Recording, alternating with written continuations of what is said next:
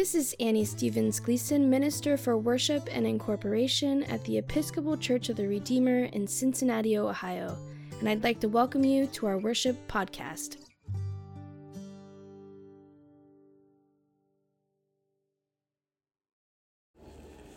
Greetings and good evening. This is Reverend Gary Lubin serving as deacon with the Episcopal Church of the Redeemer in Cincinnati, Ohio. Welcome to our daily devotion in the early evening for individuals and families, and which can be found on page 139 of the Book of Common Prayer. Today's reading from the daily office is Matthew chapter 21, verses 23 through 32. Now let us begin our worship together. O gracious light, pure brightness of the ever-living Father in heaven, O Jesus Christ, holy and blessed, now as we come to the setting of the sun and our eyes behold the vesper light, we sing your praises, O God, Father, Son, and Holy Spirit. You are worthy at all times to be praised by happy voices, O Son of God, O Giver of life, and to be glorified through all the worlds. A reading from the Gospel according to Matthew. When he entered the temple, the chief priests and the elders of the people came to him as he was teaching and said, "By what authority are you doing these things? And who gave you this authority?" Jesus said to them, "I will also ask you one question. If you tell me the answer, then I will also tell you by what authority I do these things. Did the baptism of John come from heaven, or was it of human origin?" And they argued with one another, "If we say, 'From heaven,' he will say to us, 'Why then did you not believe him?' But if we say, 'Of human origin,' we are afraid of the crowd, for all regard John as a prophet." So they answered Jesus, "We do not know." And he said to them, "Neither will I tell you by what authority I am doing these things. What do you think? A man had 2 sons. He went to the first and said, 'Son, go and work in the vineyard today.' He answered, 'I will not.' But later he changed his mind and went. The father went to the second and said the same, and he answered, 'I go, sir,' but he did not go. Which of the 2 did the will of his father?" They said, "The first." Jesus said to them, "Truly I tell you, the tax collectors and the prostitutes are going into the kingdom of God ahead of you. For John came to you in the way of righteousness, and you did not believe him. But the tax collectors and the prostitutes believed him, and even after you saw it, you did not change your minds and believe him." The Gospel of our Lord. Good evening. First Advent was this last Sunday, and Christmas is right around the corner. But today's Gospel lesson about the questioning of Jesus' authority, followed by the parable of the 2 sons, takes place during the first Holy Week between Palm Sunday and Maundy Thursday. The chief priests and elders interrupt Jesus' teaching in the temple, asking him, "By what authority are you doing these things, and who gave you this authority?" Even though Jesus is not an ordained rabbi, he teaches, preaches love, grace, mercy, and justice, and also reconciles, heals, liberates, serves, and saves. That is the modus operandi of Jesus. The word rabbi means teacher. Jesus is an authentic rabbi in all ways, exceeding expectations, you might say. Jesus' followers recognize him as such. And as Robert Capon points out in his book, The Parables of Judgment, Jesus' rather unique claim to authority is based not on what he can prove himself to be, but instead is based upon, very simply, who he is. Who he is. In other words, Jesus asks us to believe in him, believe in who he claims to be. It is very basically and simply a matter of faith, of belief, of trust. There was no room in the minds or hearts of those hardened authorities to truly consider just who Jesus was. At the end of Jesus' ministry, just like there was no room for him in the inn at his birth. Jesus is particularly quick on his feet. Just as Jesus has done before, he answers their question with one of his own, this time about the baptism of John. And no matter how they answer, they lose in some way or another. I mean to say, you just can't make this stuff up.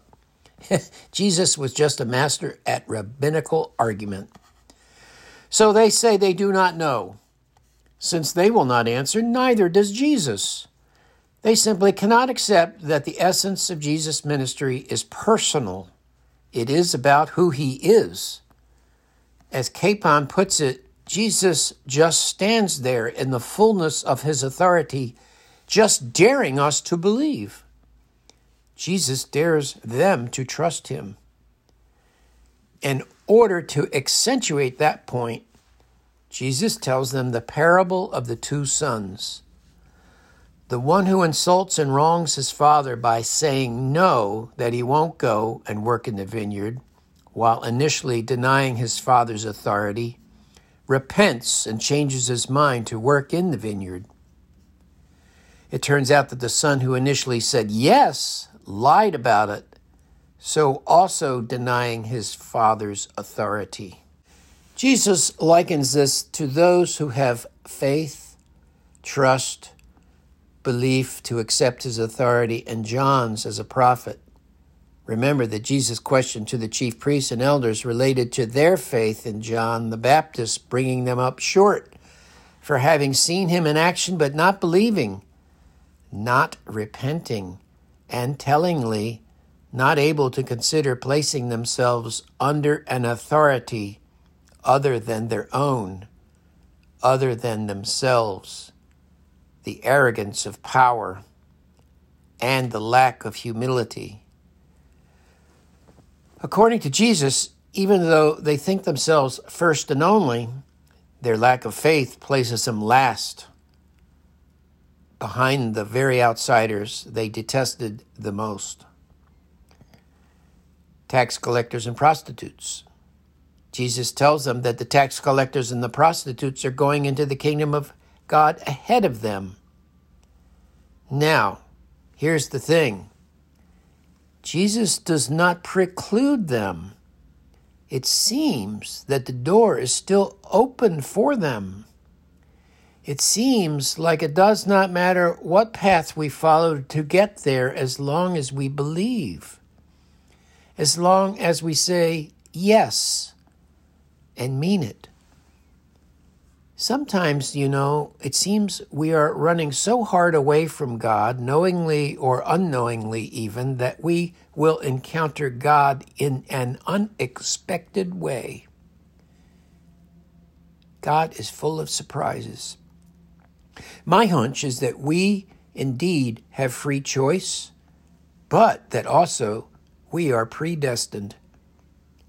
After all, eternity is a long time to continue to say no, isn't it?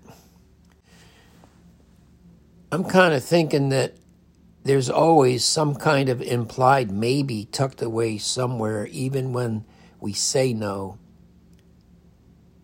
Maybe, you say? Isn't doubt a part of being human? And doesn't doubt work both ways, methinks? Hope springs eternal. The love of God is mysterious and beckons. God's grace and mercy embraces all of creation in all ways and always. Amen. And now a reading from the second letter of Paul to the Corinthians. It is not ourselves that we proclaim Christ Jesus as Lord, and ourselves as your servants, for Jesus' sake. For the same God who said, "Out of darkness let light shine," has caused his light to shine within us, to give the light of revelation, the revelation of the glory of God in the face of Jesus Christ. And now let us say together the Lord's Prayer. Our Father, who art in heaven, hallowed be thy name. Thy kingdom come, thy will be done on earth as it is in heaven. Give us this day our daily bread, and forgive us our trespasses, as we forgive those who trespass against us. And lead us not into temptation, but deliver us from evil. For thine is the kingdom, and the power, and the glory, forever and ever. Amen. And now the collect for First Advent.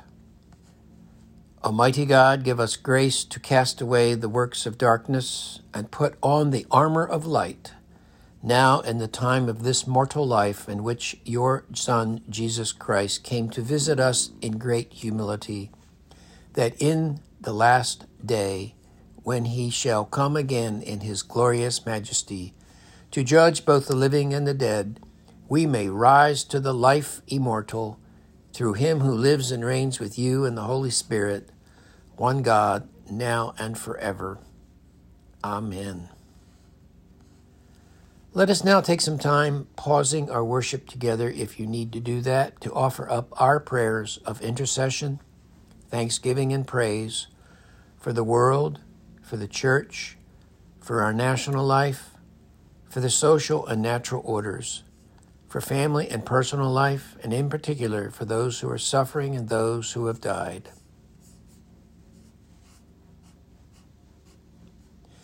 Let us now pray the collect for the human family, which is found on page 815 of the Book of Common Prayer. O God, you made us in your own image and redeemed us through Jesus, your Son. Look with compassion on the whole human family. Take away the arrogance and hatred which infect our hearts. Break down the walls that separate us.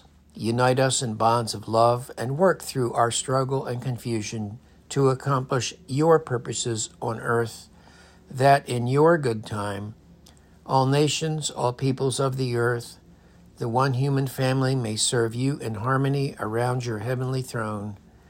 Through Jesus Christ our Lord. Amen. Let us now pray the collect for social order and social justice, which is on page 823.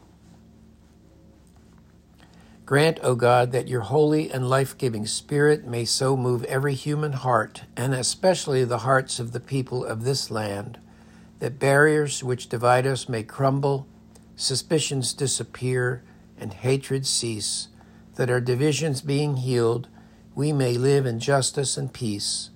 Through Jesus Christ our Lord. Amen. Let us pray the concluding collect, which is on page 139. Lord Jesus, stay with us, for evening is at hand and the day is past. Be our companion in the way, kindle our hearts and awaken hope, that we may know you as you are revealed in Scripture and the breaking of bread. Grant this for the sake of your love. Amen. Now go in peace, hope, and joy to love and serve our God in the name of our teacher and Savior, Jesus.